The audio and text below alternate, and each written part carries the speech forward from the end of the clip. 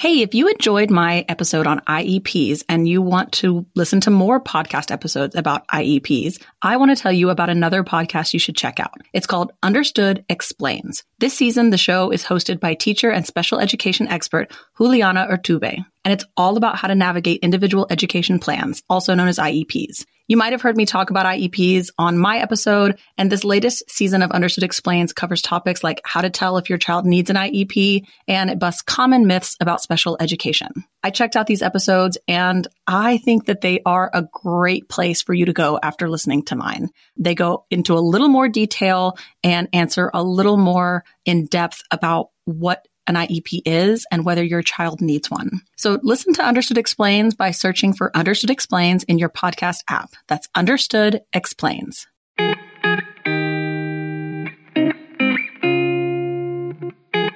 Hello, you sentient balls of stardust. Welcome to Struggle Care, the podcast about self-care by the host that hates the term self-care. Today I have a guest with me, Julie Lause.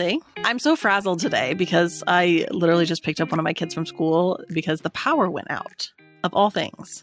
Anyways, but I had rescheduled you like twice already. So I was like, I can't do that to Julie. So we may have you could. We may have a little co-host at some point. But I didn't want to. I was so excited because you recently, so Julie is the bossy mom, right? Yeah, I am. The bossy house? Good God, y'all. I have not taken my Vyvanse. I have not had any coffee. I've been running around like, I woke up, first of all, I am a little bit sick. I woke up from a dream about talking NyQuil bottles and just immediately was like, I must film this. And instead of preparing for this podcast like a freaking professional, I spent over an hour this morning filming a TikTok about talking NyQuil bottles. And let's back up. We know each other on TikTok. So, like, number one, that's totally appropriate. We are TikTok friends, which, that makes sense. And I am a schools person. So I do this Bossy House project totally on the side. So I am a co-founder and chief of schools of a small charter school organization in New Orleans. We are in 100% public charter school district. So the Bossy House started because friends of mine said to me, I feel like a boss at my job and a mess at home. You seem like you know something about this. You're a school principal. Can you help me? And I totally got it because when I had my daughter, I was a school principal 3 years into a school turnaround project. And I was pretty organized at home, but she was a surprise. She was a welcome, wonderful surprise. But I was a mess. I was overwhelmed. And I hadn't done the work of putting in place at home what I'm actually an expert at work, which is systems. So once I did that, I started kind of feeling better about work and home. And now that's what I help families do, put systems in place at home. So I started TikToking about it, and that's how we met.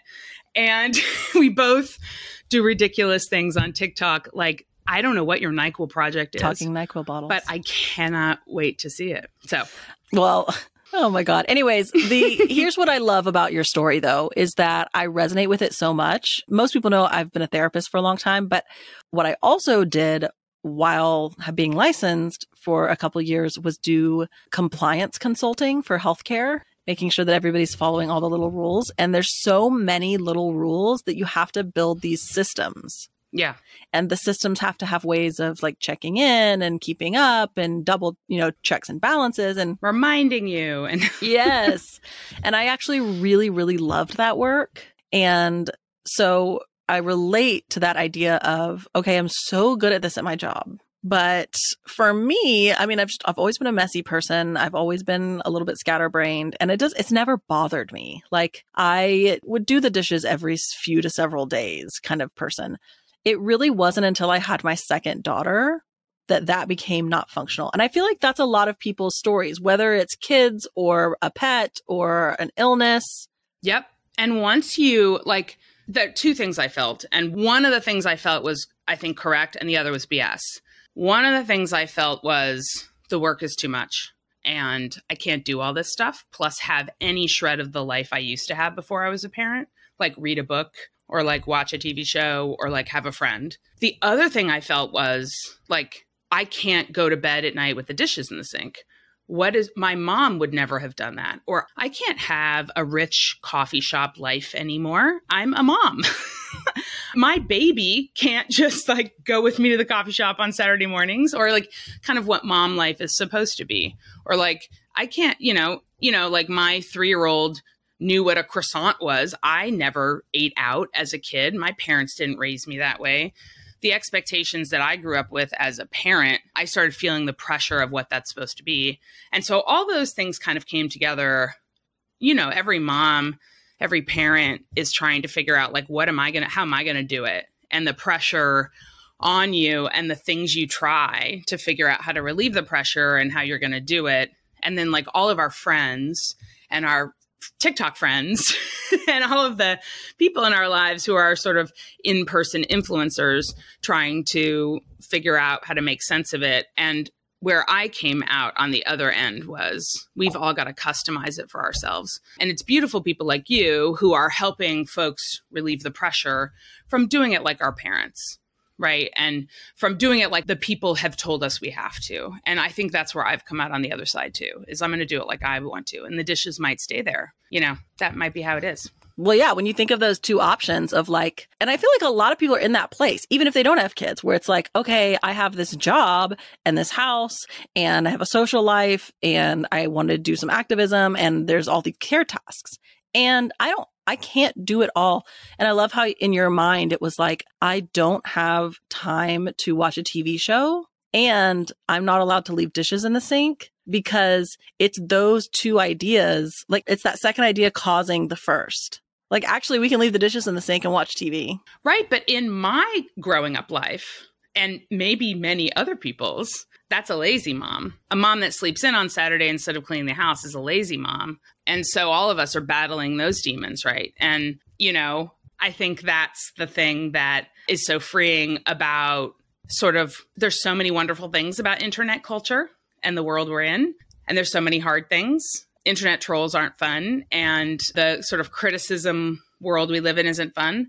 But also, isn't it wonderful that moms today are exposed to many, many, many more ideas about what it means to be a mom than, maybe our moms were. So here's what I want to do. I want to pause for a second. We're going to take a small break. And when we come back, I want to ask you about your daughter's table bedroom.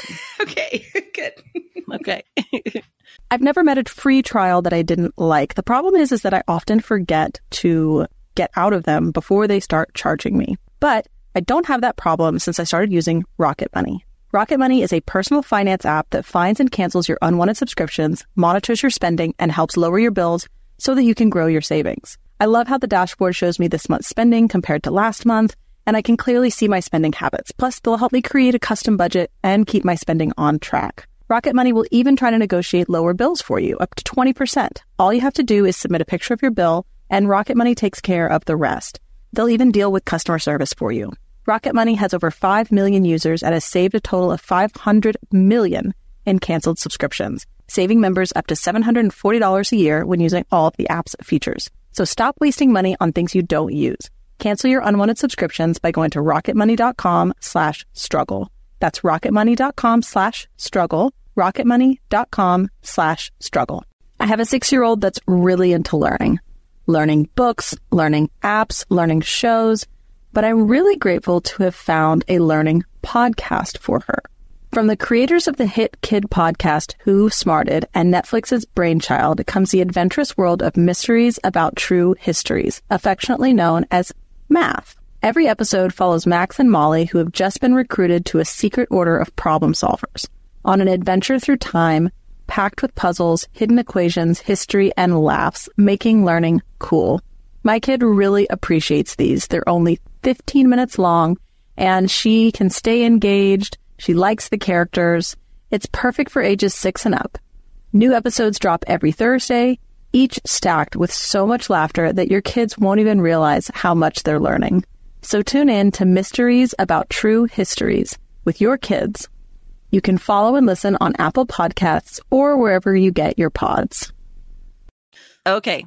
We're back with Julie. And one of the main, I've always wanted to have you on the podcast, but the TikTok that really pushed me over the edge, where I was like, I have to contact her right now, is you talked about redoing your daughter's bedroom. And you showed a picture of it. And it was, this is not hyperbole, all table. Yeah. There is this giant table that forms a U shape. Yeah. Around three of the four walls. And there's like a little bit of space to stand in the middle. Yeah. And that is what the bedroom looks like. So tell me how this came about. Okay. Well, tell me what it looked like before. Well, okay. So it looked like everybody else's bedroom before, which is like, first let's back up and talk about my daughter. Everybody's kid has their own special quirks and wonderful things. My kid is like a builder, and I am a person who loves a system. And so we, her whole life, she's had a Montessori principal mom who had the like item baskets and the closet with the toys, and we would rotate the toys, right? And ever since she was small, she would break into the closet, and I would wake up at a reasonable hour on a Saturday, and she had gotten herself up at the crack of dawn and had built something with every toy in her entire catalog. Sounds like one of mine. Okay.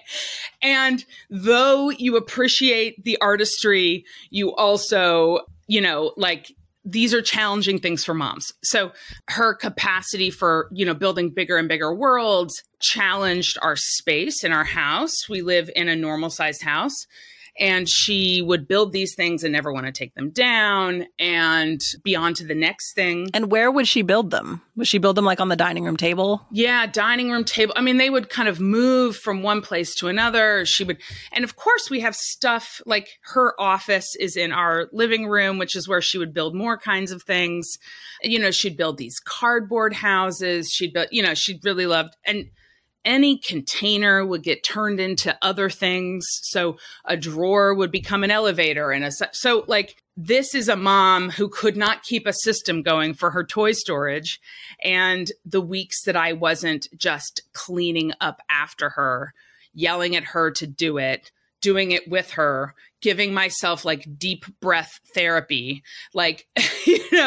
trying to wrangle it, or deciding to let it go, and it would just turn into a pile of stuff. And so I struggled with this for a really long, many, many years, and just, trying to figure her out.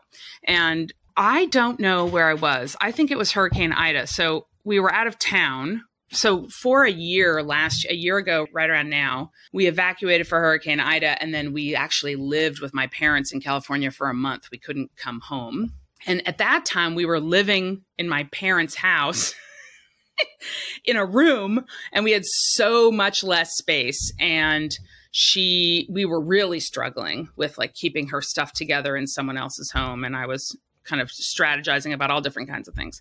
And I started to have this idea about like, what if she just had way more space? I kept like fantasizing, like, what if we were really rich? We just had a huge house or a huge room.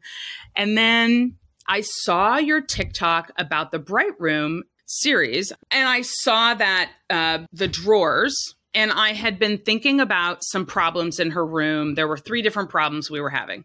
One of them was this, like maybe we could make this room 10 times its size. But the other one was a drawer, what do you call it? A dresser drawer problem. So we had an old antique kind of like vintage dresser she couldn't open and close. And I was like, oh, that would be a really cool dresser. And I was like, oh, it's exactly the same height as this other organizational thing. Because, Target has all these same things that are the same height. I was like, what if I just got 5 of them, put them in the room, and put plywood on top, and just made the whole room a table. And at the time, her room had like a double bed in it. And she has actually just moved out of my bed into her own bed about 6 months to a year ago. And she doesn't really need a double bed. Like, what if I just put a twin size bed under the table? So I started with a really good friend of our family, sort of sketching this out. I had this whole plan, and we just bought a lot of plywood and made it happen. And so basically, you know, a twin bed is like 79 inches by 44. So imagine a 44-inch wide desk. I mean, it's so great because she has room for not only a workspace, but like she can't even touch the wall of that desk. So she's got like tons of storage for her Legos and then a whole workspace for her Legos. So this whole situation has solved the major problem of her building because she can do an enormous project and then leave it there. And it doesn't bother anybody. She can leave it there for a week. So the table has really changed our lives, I've got to say. I love that. What I love about it is it really required forgetting everything we know about bedrooms. I know it seems so weird, but like we really do have this idea about what bedrooms are supposed to be like. And I'll never forget a follower that tagged me in a video where she said that I had inspired her. She said, you know, we come home every day and my husband and I love to watch TV together in the living room. And we have this couch and we want to lay down and cuddle, but the couch isn't big enough for that. And we don't have the budget to buy a bigger couch. And so they just kind of figured out what to do. And then they realized they just brought their bed into the living room. And they were like, this works for us. Like we make it in the morning. It looks nice. It's fine. You can still sit on it. But like what we really like to do when we come home is watch TV. And, you know, we have this big TV in the living room and there's not enough room for it in the bedroom. So we just moved our bed into the living room and put the couch in the bedroom. And I just thought that's so genius. Like rooms don't really have rules like we think they do. Yeah. And, you know, Casey, do you think we all got slightly more inventive because of the pandemic? Yes. Well, I know I did. Yeah, I do too. Because we spent a lot of time in this house. Yeah, exactly. Being made to be there. And I think particularly for me, like I have such unchecked ADHD most of the time that I tend to hyper focus on things. And I was just in my house. There was nothing else to think about but my house and the ways it wasn't working for me and what rooms were doing. I mean, I'm recording this podcast from one of my daughter's closets because that's what I turned into my podcast recording studio. And the reason I could do that is because we don't use her closet for clothes because her clothes are in our ensuite closet because we have a family closet where we have 4 people in our family. All of their clothes are in the same closet because that closet is off of the laundry room. And we just have various bins for everybody's clothes. And then we hang some stuff and we put in a changing table so that they can stand. And so I don't have to like bend over to help them button things. And it's close to the laundry. And it's right off the laundry room. Like there is a door from the laundry room to the closet. Did you invent that during the pandemic? Yes. And so that opened up 2 bedrooms in my daughter's rooms. One I turned into a podcast studio. The other one we use for storage because she has a ball pit that only comes out sometimes. And we did something similar. Like she had a queen size bed and we recently flipped it out for a twin bed because we realized that she's kind of getting to the age where she wants to play in her room and she didn't really have the space to do that. Yeah. And I mean, I was listening to a story of a couple recently where they were like, we have separate bedrooms. Yeah. Like fully, they lived together for years. They had separate bedrooms. And I was like, good for you. Yeah. You know, I have a course called Be the Boss of Your Home. And a lot of people who take the course, the first thing we do is we sort of draw a like blueprint of your house. And then I invite people to kind of reimagine how they want to do it. And there were I have never had as many students in that course reimagine things in the wackiest, most like amazing ways as during the pandemic, because that kitchen table had to do so much heavy lifting during the pandemic. You know, moms would literally say to me, like, I can't do it anymore. I can't have the kitchen table be for all the meals and my work and my husband's work and the kids' work. We need different work areas. Everybody needs to be. So like, we're doubling up the kids. All the kids are going to be in one room and we're going to have a different room for this. And I think it's really interesting because ideas of who should have private space change. Ideas of like what we need private space for change. Mm-hmm. Like, do we all need to sleep in separate places or do we need time during the day to be separate, you know? Right. And like for the longest time, we had a toddler bed or crib and an adult bed in every bedroom because we had an infant and a toddler and like, you know, me who's super particular about sleep and my husband who sometimes snores. And it was like, we were just playing like musical beds every night. Like we're just figuring out what works. And we have sort of an open concept living area that's not super big as far as like houses go. And so we have always elected to, instead of putting a dining room table in, we use that as the play area. I think it's really funny, Casey, that you are talking about this as if we don't all know what your living room looks like. I mean, we all know. Not everybody knows. Not everybody knows. But I mean, to me, that was such an intuitive thing especially because our island was built so that part of the stone came like overhanged so that I could put bar stools. Oh, for like chairs. Right. And like my husband and I don't sit down at a table to eat dinner. We like to eat in front of the TV. So we got one of those coffee tables that like pulls up to table height. Oh, yeah. That's so cute. Yeah. So we either eat at the bar or we eat in front of the TV, and the girls have their play area. When you have little kids, like you need to see them all the time. So that was super helpful. Mm-hmm. The other thing that I did was I had this tiny coat closet. It was 26 inches wide. I mean, it was tiny. And for the longest time, we were using it like a coat closet because you just don't second guess things like that. But like, it was like the closet of no return. Yeah. Like it wasn't actually, it was like being used as long-term storage almost. Like we weren't really. Once you put something in there, it's gone. It's gone. And it was one of my only storage spaces downstairs. So I was like, this is ridiculous to be using. Like these things can all be stored on the third floor where no one ever goes. And I actually ended up getting like over the door hooks for our coats to go outside the door. Cause I live in Houston. It's not even that cold here. Yeah.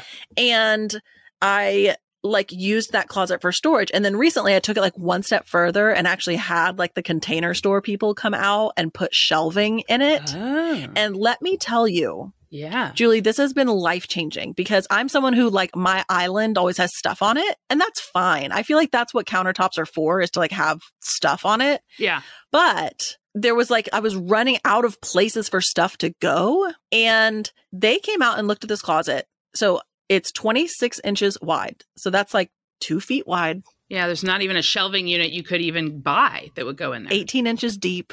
It's like a standing up coffin. We got 12 feet of shelving into this thing. Really? 12 feet of shelving. All right. Did you film this? Because we need a series on this on the TikTok. Yes, I did. I got to see this. Yes, because we put them like 16 inches high and we just went all the way up. And so I'm like 5'2". I didn't even put shelves above what I could reach. And we still got 12 feet of storage in there. That's amazing. It's incredible. And it has changed my life. And I love what you said earlier when you were like, I'm not supposed to leave dishes in the sink, because in my experience, and I think you'll agree with me on this, what keeps most people from making these like really creative functional changes to their house it's not that they're not creative. Right. It's that they haven't given themselves permission to think outside the rules about what rooms are supposed to be used for. That's right. You know, when you walk into my house, I live in kind of New Orleans houses are like Houston's houses, right? Like, so, you know, you walk into the living room, right? You just walk in. There's no entryway. So here you are in the living room, and in my living room, I have what I call my command center. And a lot of times people ask me, like, why is all this crap in your living room? And they'll say, like, you have a calendar, you have the kids' schedule, you've got, what is all this stuff here? I'll say, well, this is how I run my whole life. I have all my systems right here. If I thought, well, my living room should be like the room in my house that we don't go in, that we keep nice for when that person is coming over, who we're keeping that room nice for. I don't know if you had a room like that in your house growing up. Then I would be following the rules. But why would I follow that rule? I'm going to customize my house for what I need to make my family functional. And so I think that when you can, and even, you know, this for me goes so far as don't go to Pottery Barn and buy the command center. You know, when you go buy that command center that has one calendar and there's 2 bulletin boards on the side and there's 3 little cups and there's, you know, 2 little shelves, and you go put it on there, and then you're just actually going to put your stuff into someone else's idea of what you need to organize your life, that's not even going to be good enough. You need to think about, what do I need when I go in and out of this door? What does my family need visible on the wall to help us organize our time. What is my partner and what do we need to talk about every Sunday to manage our week? Like, what is our life need to go? Like we have a birthday calendar. I have it on the wall. My daughter manages our birthday calendar. It's been on the wall in the command center since she was born. Because it's always been there, at some point when she was 3.5 or 4, she decided to start managing it. I'm not saying that everyone's 3-year-old should manage their birthday calendar, but she's the only other person in my house. So she takes on some of the chores. But, this is the work of a family. This is the kind of stuff you do to keep your family moving. This is where you put stuff on Friday that you're going to take to work on Monday. Right? You're not going to just leave it on the kitchen table and then it gets piled under a bunch of stuff. You're going to have a landing spot for it so that you don't forget it on Monday. That's what families need. And getting used to the idea that our homes can have stuff in it. They don't need to look like the Architectural Digest. That's the name of it. I like clear surfaces because it makes my brain happy, but you don't need your organizational systems to pretend that you don't live at your house. So I like customized systems. And I think, having the Container Store come measure your space and build something exactly for what you need nearby so that it relieves the pressure on your counters is exactly the reason to customize something. I think that's brilliant. I had them build it at a depth where only one thing could fit. Oh, my heart. I love it. And I think you must be like me, because a lot of people will ask me, why do you have all of this? Because all my system stuff are on my fridge. And people say, why don't you use an app? Why don't you develop an app? Why don't you have a Google Sheet? And I'm like, it has to be visual for me. And so when I went into this little project of creating these shelves, I was aware of okay, I can't create this in a way where things just start disappearing again into this closet. And just in my fridge, I realized everything needs to be front row. Yeah. I can't have a bunch of things stacked behind other things or they just swallow it up. So I did it at a depth where it really is one sort of basket of things. There's not other things behind it unless at the bottom row is toilet paper and paper towels. That's fine. But that was huge because I know myself. And I think that's a big part of it, is that you have to know what your limits are, what your barriers are. Part of us, we have 3 bedrooms on our second floor. One is our ensuite bedroom for me and my husband. And then, of course, the babies have the other 2. And last night was the first night they slept in the same room. They have tried over and over and over. They really want to, but they just can't. They're 2 and 4. It's hard. But last night they did. And let me tell you the party that I am throwing, because I have waited for the day that these kids want to sleep in the same room, because I realized that when you have a baby in a crib, yeah, they need their own space because otherwise they can't fall asleep. But once they get to that toddler age, I really realized there's no point of them having their own room at the toddler age. They play together, right? And it's the same stuff. And so I want to be able to put both of their beds in one of the bedrooms for a sleeping area that can stay calm and soothing with the blackout curtain, so that the other room can be the play area where we can take the blackout stuff off the shade. They have a place to go play that isn't just in the middle of the living room, a place to play when I'm upstairs doing my stuff. And so it's a really celebratory day at the Davis house today. This is amazing. I mean, it's going to be 2 steps forward, 3 steps back. You know that. But the fact that it worked once is a really good sign. How did you make it work? How did it now I want tips. So one of my youngest didn't feel very well. And so we were having to go in over and over and over because she was crying and asking for mommy. And then I kept putting her down, and then the other one would run into the room, and her dad would be chasing her, no, you gotta go back to your room. And so my older daughter was crying, saying, Daddy, don't leave. I don't want to be alone. And the little one was crying, saying, Mommy, mommy, mommy. And so finally she ran into the room, and I just said, do you want to sleep in here? And she said, yes. We have a big bed in here too. So I let her lay down, and we've tried this before, but then they start giggling together. But I think this particular night, one of them's not feeling well. They were both so tired. Yeah. That they were tired enough to just lay down. Yeah. Yeah. It's like batch processing your children's bedtime. I love it. Yeah. And just not a peep. Not a peep. Let me tell you. I love that. That's so great. My kiddo is not even able to do a sleepover. Let me tell you, this child she is like her grandmother and she's like her mother. She does not want to go to sleep. She doesn't want to miss a moment of life. It's She just could stay up forever. Last night at 10:30, she's like, I have read 5 books tonight and I'm going to read 5 more. I was like, no, you are not. It's bedtime.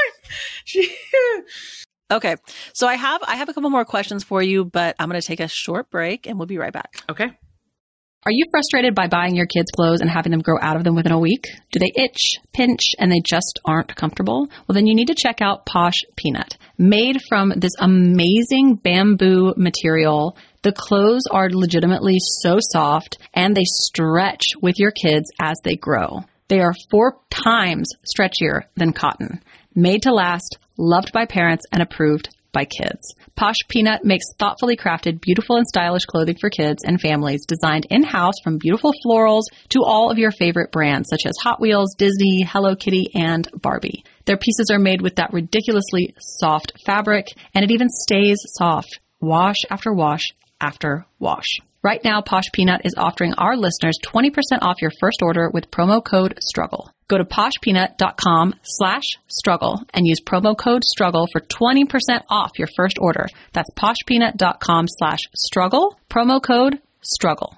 Remember in 2018 when Border Patrol separated thousands of refugee kids from their parents, deported those parents back to their home countries while keeping the kids in the United States? Well, believe it or not, 6 years later, there are hundreds of families who have still not been reunited. Although we as a community may feel hopeless at times, I recently learned about an organization called El Otro Lado, which works to reunify families. They provide holistic legal and humanitarian support to refugees, deportees, and other migrants in the U.S. and Tijuana through a multidisciplinary, client-centered, harm reduction-based practice. Since 2018, they've reunified over 100 refugee families ripped apart by Trump's zero-tolerance policy. Once reunited, El Otro Lado helps each family find legal representation, housing, and the counseling that they need in order to heal and get on their feet. You can find the link to donate to El Otro Lado in the description of this episode or go to gum.fm/charity and donate today. You can also consider volunteering with the organization, which offers opportunities that are both in-person and virtual. The best way to get involved is by filling out an application on their website, alotrolado.org/volunteer. That's ALOTROLADO. Okay. So here are my questions. When you're working with people or when people are taking your course about how to customize their home, how do you help people that say, you know, what is functional for me in terms of what I need to do, the things I need to do is one thing, but then I feel anxiety when I look at stuff on the walls. I feel anxiety when stuff is on the countertop. And I mean, that's something that I hear a lot is that there's this kind of conflict between, yes, functionally, it would be really great to not have to put my blender away every morning, but I just have this hope and dream of looking at completely clear countertops, and I just feel anxious and wrong when there's stuff on it. Yeah. I mean, I think it's so individual. As you're asking me this question, I'm thinking of 3 different women I've worked with one-on-one. And so I could answer it 3 different ways. But, you know, sometimes I have found this is about mom getting a space in the house that's her own. Ooh, let's just stop there. That's really powerful. It's not about, I am superficial and I want clear countertops. It's not about, I have anxiety, I want clear countertops.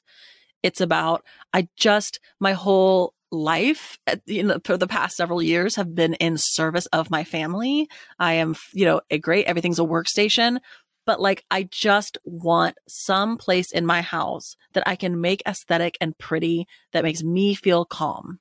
And when I put it this way, no one messes with it. No one comes and messes with it that I have to keep taking care of.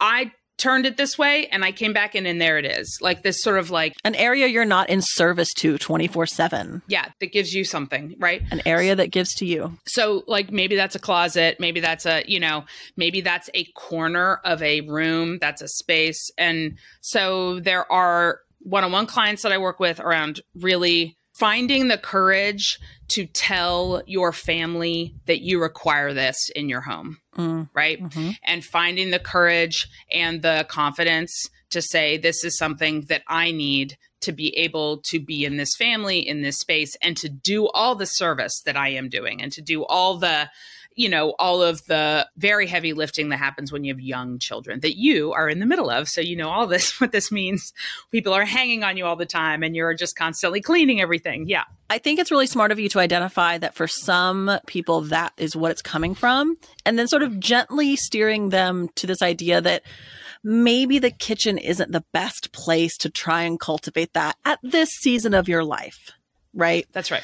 And I mean, this is where like she sheds happened, right? It was this area in the backyard, and it's like, you can have that in, right? And I think it's perfectly fine to say my children, depending on ages. And I mean, I'm not saying be disrespectful of what other people need, but maybe your kids can sleep in the same room so that you can have your own room. Right. Your own sitting room. That's right. And I have felt this, I have had my child in my bed for 8 years. So and many, many people have told me this is my own fault, but it's a choice I made because of some struggles that we had in our, family and some big fears that my child had. And it was easier than going in and out of her room 100 times a night. And it was fine. And now I want this to be my space, and I am bossy about it. Like, please don't take my covers on the floor. Please don't get in my bed. Like, this is my space.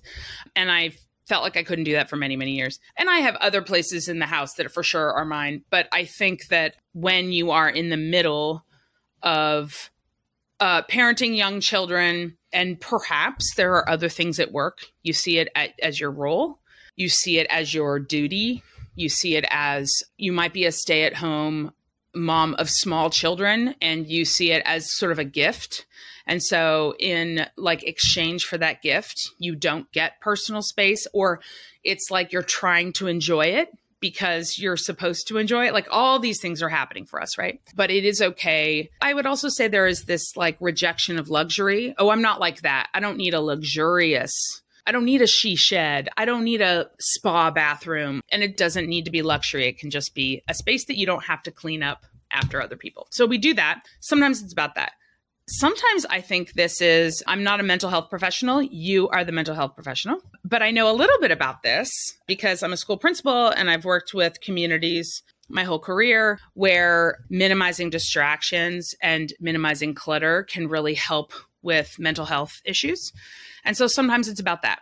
So sometimes it's about figuring out, where is this contributing to your mental health issues or your stress?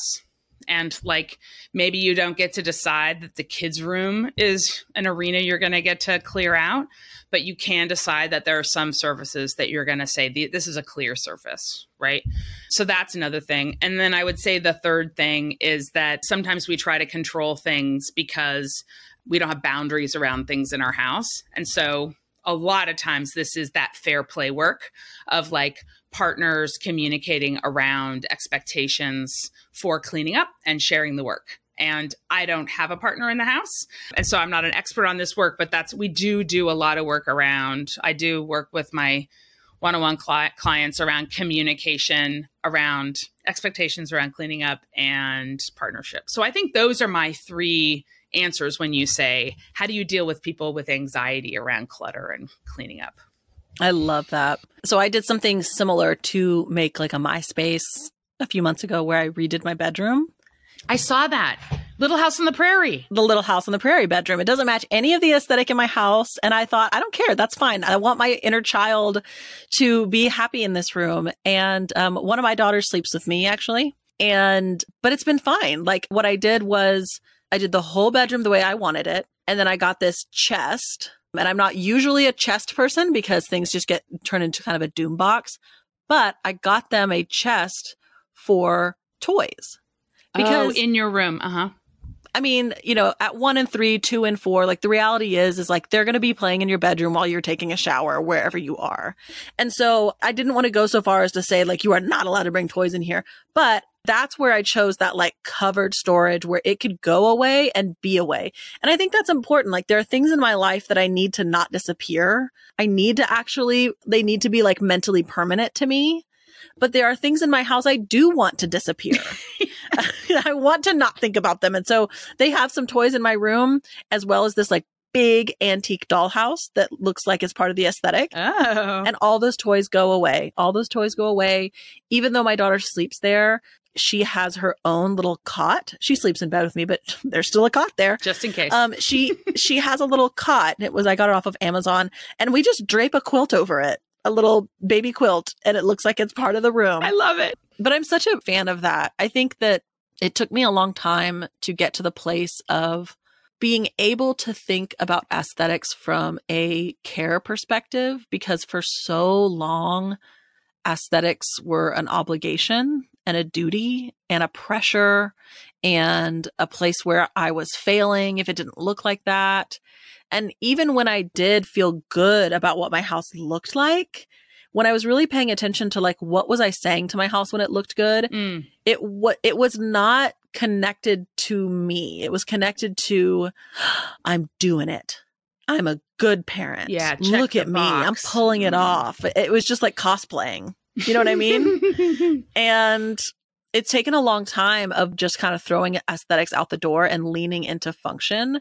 And 2 years later, it's like, I'm kind of got the function squared away. And it was like this tiny little crack opened for, what would it be like if this space had some beauty in it? But I feel like I had to go through that process of almost like not thinking about aesthetics at all. Oh, yeah. Before it resurfaced as something in service to me. Yeah. Oh, yeah. And I also think what if, like, think about it if you had done it the other way. Like, you would be cramming your chore chart into, like, your Little House on the Prairie. Like, you would be backwards mapping for functionality and the frustration that comes when you're trying to layer on top of the aesthetic. Then the aesthetics wouldn't be doing anything for me because I'd be so stressed out that nothing worked. Yeah. Right. Yeah. I think that's huge. I also think one other thing when we're talking about kind of the anxiety of like, okay, I can make my space functional, but then like I'd have anxiety about the way it looks. I think it's really important for us to take seriously anxiety. And I am of the opinion that anxiety disorders are massively underdiagnosed in women because it is culturally acceptable for you to be fretting about the house. It is culturally acceptable for a woman to never sit down. It's funny how we laugh about how mom can't sit down to watch a whole movie with us because she has to be cleaning something. Or she can't drink her coffee. She has to warm up her coffee 15 times. I've seen 1,000 TikToks about the coffee warming up, but you're right. It's not that funny, is it? I mean, I know why there's humor in it, and I don't want to like, be a wet blanket, but at the same time, no, right.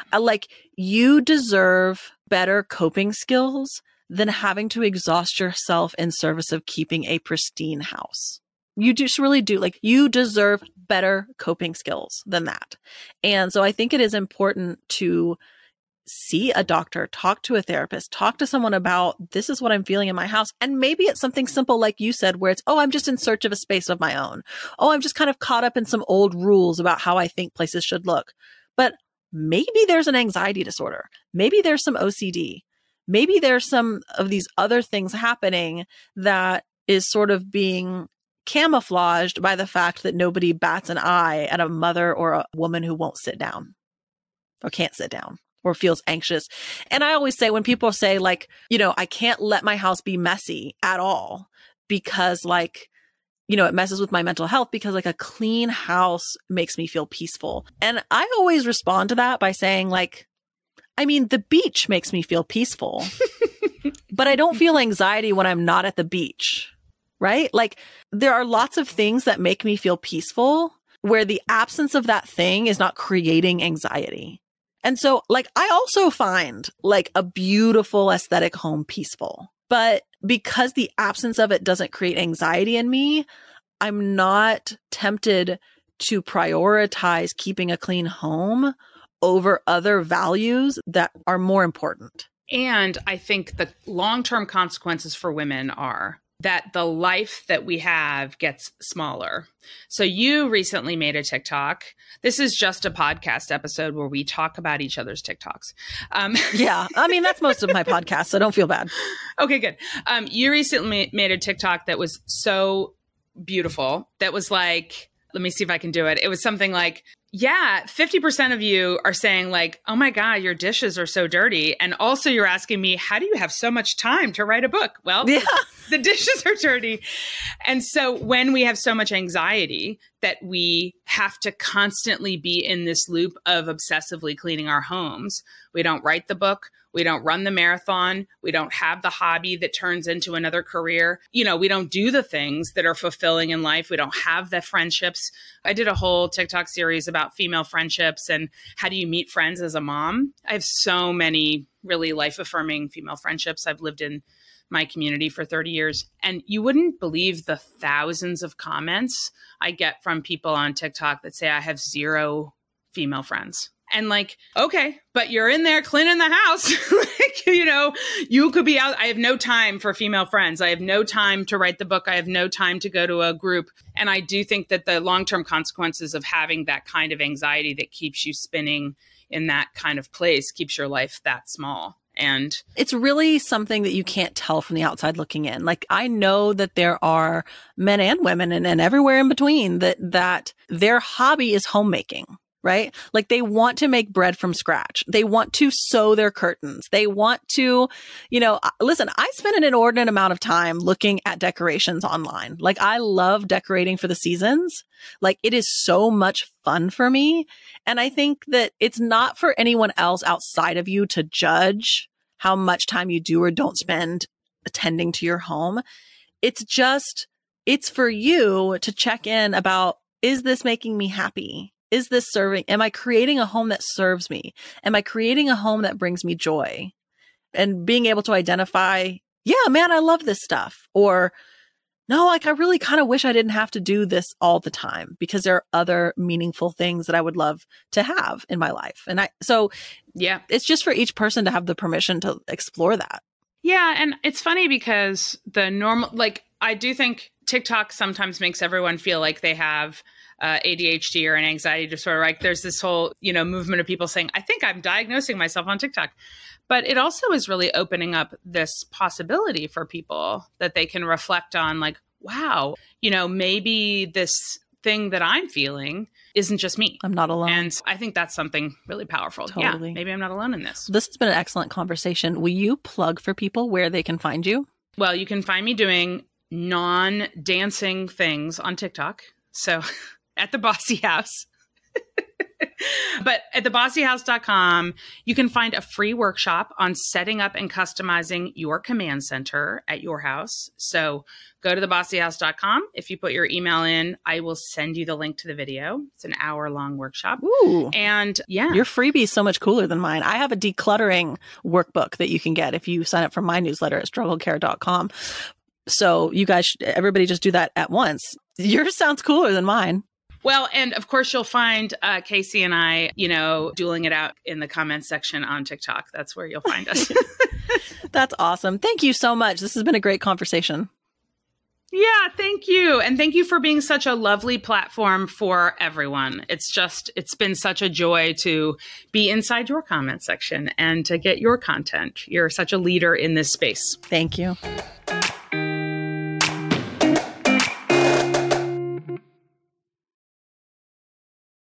Hey there, I'm Debbie Reber, the founder of Tilt Parenting and the author of the book Differently Wired. The mission of Tilt is to change the way neurodivergence, whether that's having a learning disability, having ADHD, being gifted, autistic, or some combination of all of the above, is perceived and experienced so differently wired kids and the parents like us raising them can truly thrive. On the Tilt Parenting podcast, I get to talk with authors, therapists, educators, and parenting experts who are committed to this mission. I ask the questions my listeners are most curious about when it comes to supporting our kids. And in turn, my guests share strategies for challenges, out-of-the-box ideas for navigating school, best practices for therapies, tips for advocating, and so many thoughtful insights on what it really takes to help our kids grow up feeling seen and respected so they can create awesome lives for themselves. I know that raising a differently wired kid can feel overwhelming and isolating, but I promise you, you are not alone, and it can feel so much better. If you're on this parenting journey, come listen to Tilt Parenting. Together, we can shift this paradigm and show up for our exceptional kids with hope, possibility, and joy.